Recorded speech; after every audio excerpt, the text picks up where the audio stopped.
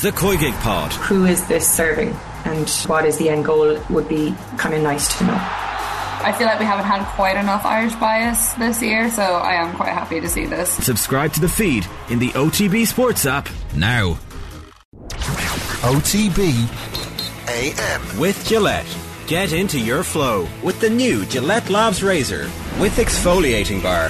Cian Tracy, the Irish Independent, with us. Cian, good morning to you. Hey lads, how are we? We have breaking news on the future of Eddie Jones this morning, right? A press release has just dropped in our inbox at 7:59 with big news. Eddie Jones will coach Barbarians FC next May against the Steve Hansen-led World 15 at Twickenham. I mean, you scared me there for a second. So I was sitting outside on my phone and I was like, I didn't get any email into my inbox, so yeah, you must be on a special list. Yeah, interesting, but back to England in May, just to stick their life in for everybody. It's perfect. It seems like Australia, the Wallabies, are kind of hovering, doesn't it? And it almost kind of reminds you of the Warren Gatland situation where he was kind of flirting with Wales that, oh, I'm here, I haven't gone away, you know, so be interesting. What will he do will he get the big job, or will it just be a consultant for a period of time and then? I can't see them ditching Dave Rennie at this stage, even though, like, if you think back to that Wales-Australia game, which was the last game of the autumn, if Australia had lost that, Dave Rennie probably would have been the one to lose his job. And Pivac would have kept his. Yeah, so it's like, it just shows how fine the margins are. I would imagine if the Australian Union get him in, it would probably be like something they did South Africa did in 2007 when Eddie Jones came in as a consultant. But I mean, for Dave Rennie, he probably won't have much say in it anyway, because the people above him will be making the decision. But there's an element of turkeys voting for Christmas, isn't it? Particularly when he was under so much pressure. Yeah, I guess that's one way of looking at it. The other thing is that it looked clear like he has a gig with the USA. I mean, certainly it has been long touted that he's going to get a massive long-term deal with them to take them through 2 World Cup cycles. This is Jones. So maybe you bring Eddie Jones in and you show, oh, look, I'm a big man. You work with him for the short period of time up to the next World Cup, and then away he goes and you get the benefit of it. Like, that's, if I'm trying to spin it in a positive way for Dave Rennie, you can come out of this looking good and being the bigger man for the better of your country. But then again, if it goes really well, people will say, oh, this is Eddie Jones to come in and kind of turn things around, and then all of a sudden you're out of a job. So I don't know, I think a lot will probably depend on Eddie Jones, where he sees himself. There's probably a bit of an element of almost Cristiano Ronaldo, like where does his ambitions lie? Going to USA is a very, very different task. They obviously are going to host a World Cup. That is a job like building from scratch. Like, they don't have the calibre of players, but Eddie Jones would put systems in place there. So that's very different than going to a World Cup, we'll say, with the likes of Australia, who are probably dark horses, really. I mean, it got overlooked this year. They didn't have a great year, but they had so many bad injuries. They gave Ireland a really good game at the Aviva Stadium. So if they can get players back fit, I think, and they're in the good side of the draw, as we keep saying when we're in here. So you never know. So yeah, like, it just shows like how fickle the whole game is when that there was so much riding on that Wales-Australia game. You're hearing of all the English lads coming out now saying, it wasn't all Eddie Jones' fault. And I mean, like, surely that the players were actually consulted about this whole thing. So that was a major part of the review that Conor O'Shea was undertaking, like, was going around asking the players. So it's interesting. You've seen Owen Farrell come out, like, he's never going to come out as England captain and slate Eddie Jones. But someone like Lewis Ludlam, I saw, came out, like, you wouldn't say he was a first team starter at all. Anthony Watson has come out. So it's all well and good what you're saying in public, and this is probably part of the reason why the IRFU never really want to release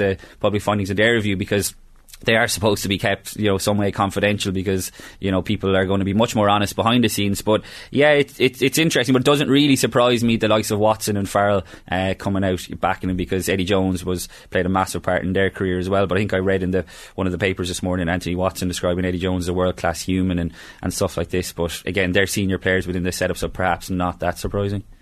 Could I say anything else? Exactly, yeah. Because if you say anything, like, Steve Borthwick will be looking at you going, so you're disloyal in public to the last guy, what are you going to say about me? Yeah. You don't want to be... You're not going to be that. You don't want to be the early one putting your head above the parapet. Wait for the books to come out. I was going to say, when somebody's paying you and there's a serialisation... Owen Farrell's book comes out in a few years, you'll get it all. No, I doubt it. I think he's like his dad. He seems to be. Yeah, very much cut from the same cloth, yeah. Steady hand. Yeah. We get a lot of trouble from not talking about Connacht ever on when it comes to European weeks, but qualify for the European Cup and then we'll prioritise it. But in fairness, Connacht picked a B team and played really well, and not a B team, but certainly not their full strength side. And Andy Ferm was very clear about it. Like, we have strength in depth, but we have to be brave to use it, and they were brave and they got the rewards.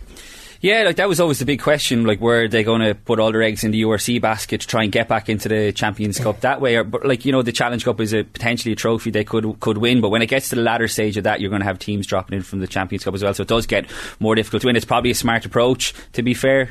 Spreading the talent, and they do have good players coming through Connacht over the last few years, and it's just trying to gel them all together. And I think I was making this point maybe the last time Zamachi, like the big thing for Connacht at the moment is not letting the season peter out, that Andy Friend is leaving. You've seen it happen so many times in all different sports. When you look at Munster, for example, last season, it just kind of like fell away towards the end of it. I don't get the impression that will happen, particularly because you have a guy like Pete Wilkins in there who is definitely the strong favourite to take over from Andy Friend, so you wouldn't imagine the standards are going to drop. But Connacht have left themselves in a tricky position in the URC, but if they're able to pick up wins in the Challenge Cup, like they're going to Brive on Friday night now, that'll be Brive are at bottom of the top 14, I think I'm right in saying. But going back over, like, they've sacked Jeremy Davison this season, they've got Sammy Arnold, who was playing for Connacht up until recently, so that's not going to be easy, a Friday night game. But if they can pick up wins in the Challenge Cup, all of a sudden they get a little bit of momentum, and they'll go back into the URC then in a much better place, because that performance against Munster a few weeks ago was so disappointing. After just before the break, they'd racked up, I think it was 3 wins in a row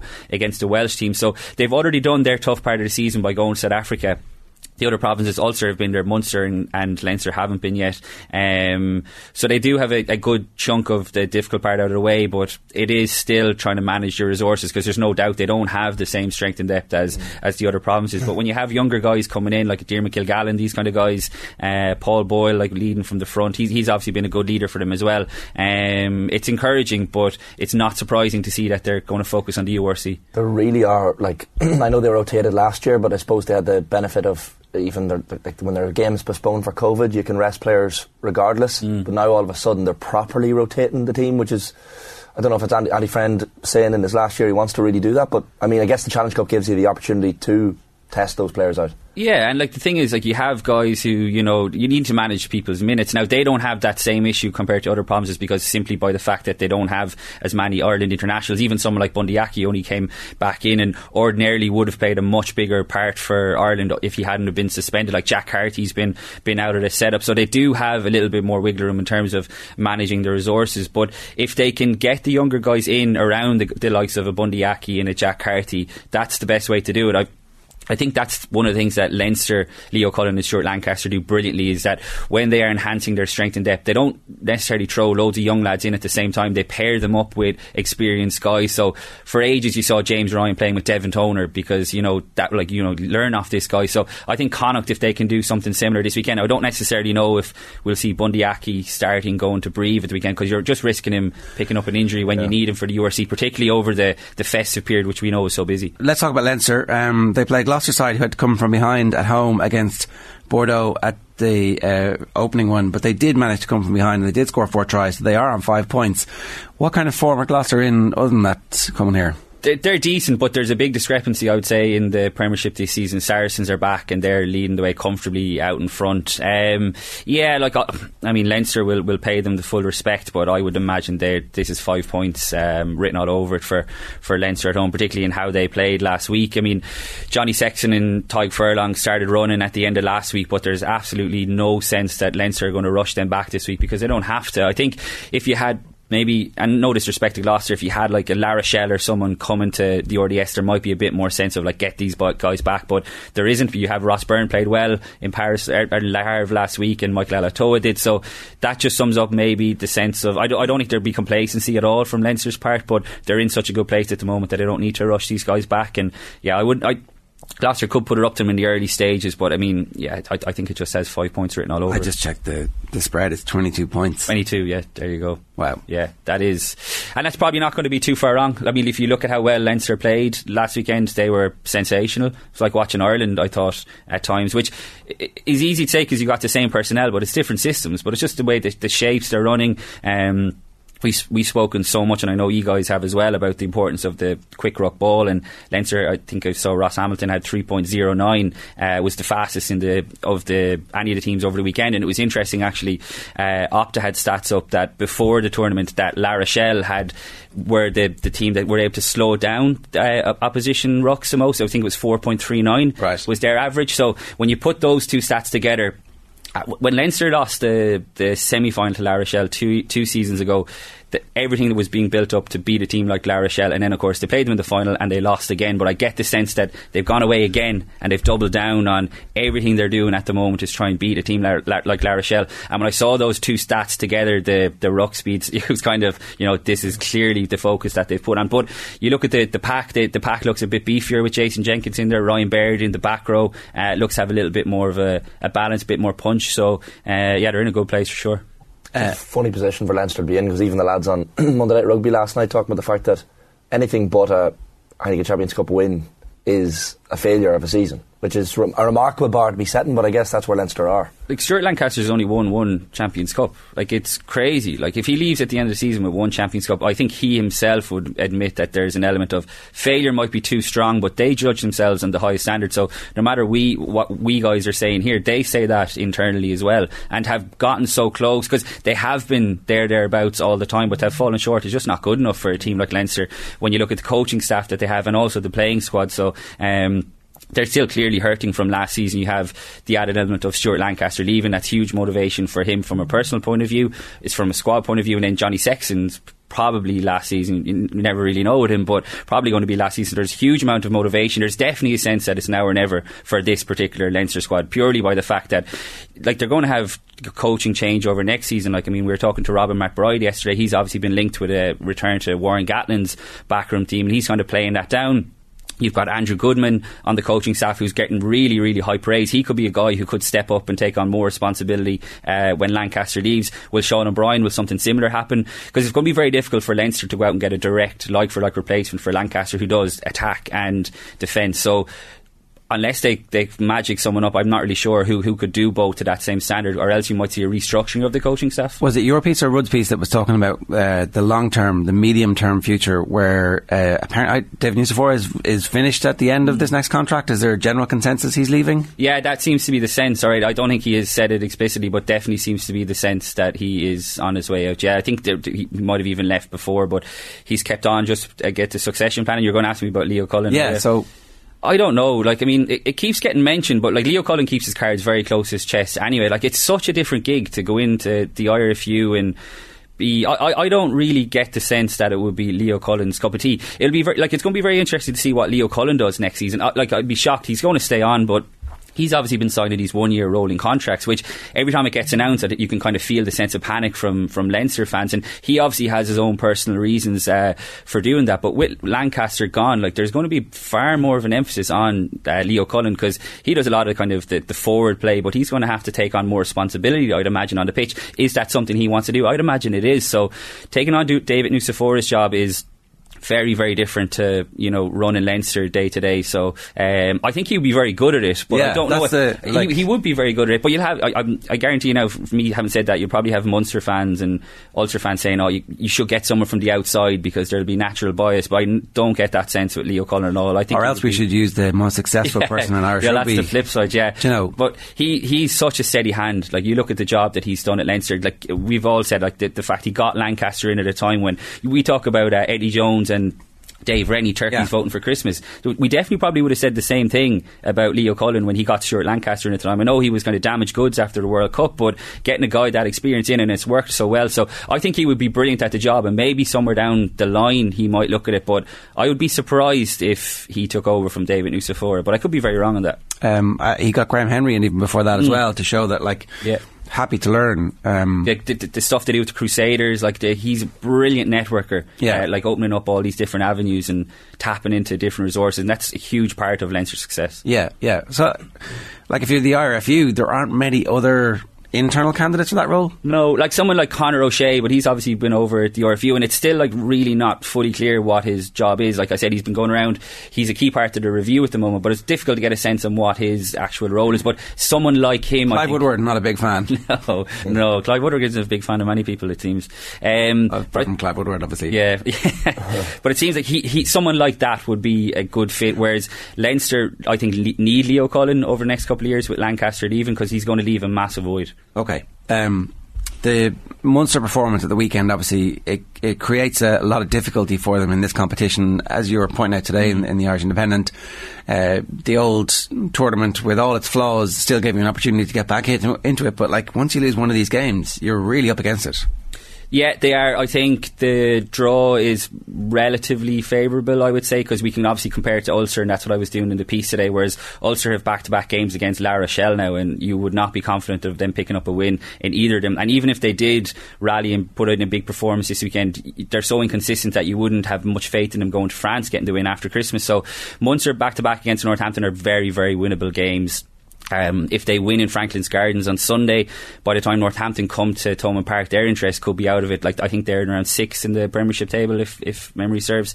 So they're going to try and get into the playoffs. So they might send over a weakened team. Then you're looking at 5 points, and then you're back into it before you go to Toulouse. Whereas I just wouldn't have that same kind of optimism around Ulster. So Munster have left themselves with their backs against the wall, but they've given themselves, I think, a good solid platform on which to build. Like losing 39-0 away to Sale and losing narrowly to one of the best teams in the competition at home, I think, are two very, very different things as well in terms of Munster and Leinster.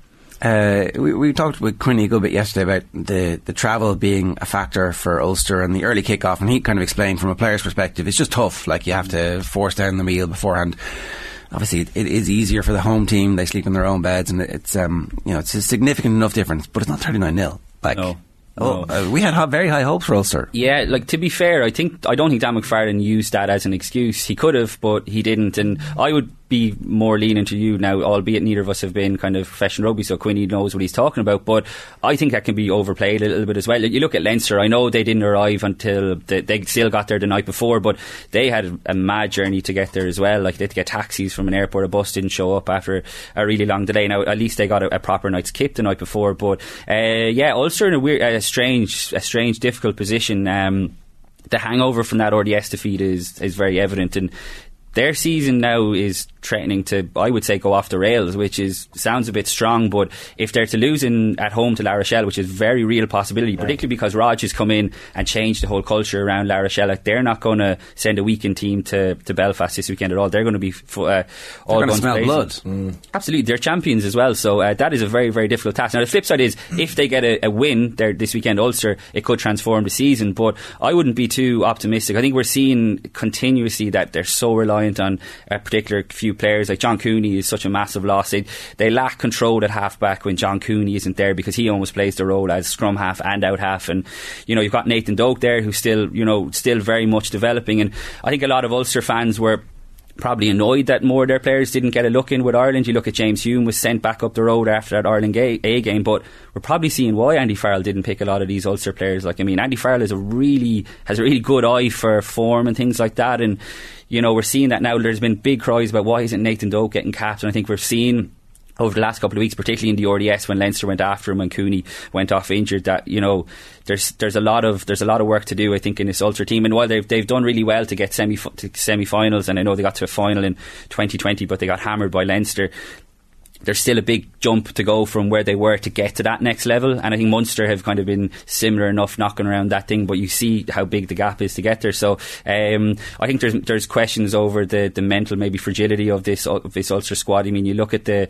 games they lost at the end of the last season, particularly over in South Africa, when Leinster were out of the equation in the URC, they were never going to get a better chance to win it, particularly because if they'd won over there against the Stormers, I think it was, they would have had a home final. So, you mean, like, if you're not going to get it, then when are you? So think back to Toulouse in the Champions Cup as well, where they really should have won that game as well. So there are question marks over them. I think there's probably been a bit of an overreaction. I've seen, like, a lot of angry Ulster fans online calling for Dan McFarlane's head. Like, it's so easy to forget the job that he has done. Yeah. Like, I mean, we go back to Brian O'Driscoll's basket case. Not many people would have come in and wanted to go near that job. He came in, he steadied the ship, and all of a sudden the expectations around the team suddenly change, and people have short memories, so they're capable of getting it back on track, but I would worry for them with a back-to-back dates against La Rochelle, who looked very good last weekend against Northampton as well. Alright, Keane, great stuff. Thanks for joining us. OTB AM with Gillette. Get into your flow with the new Gillette Labs Razor with exfoliating bar.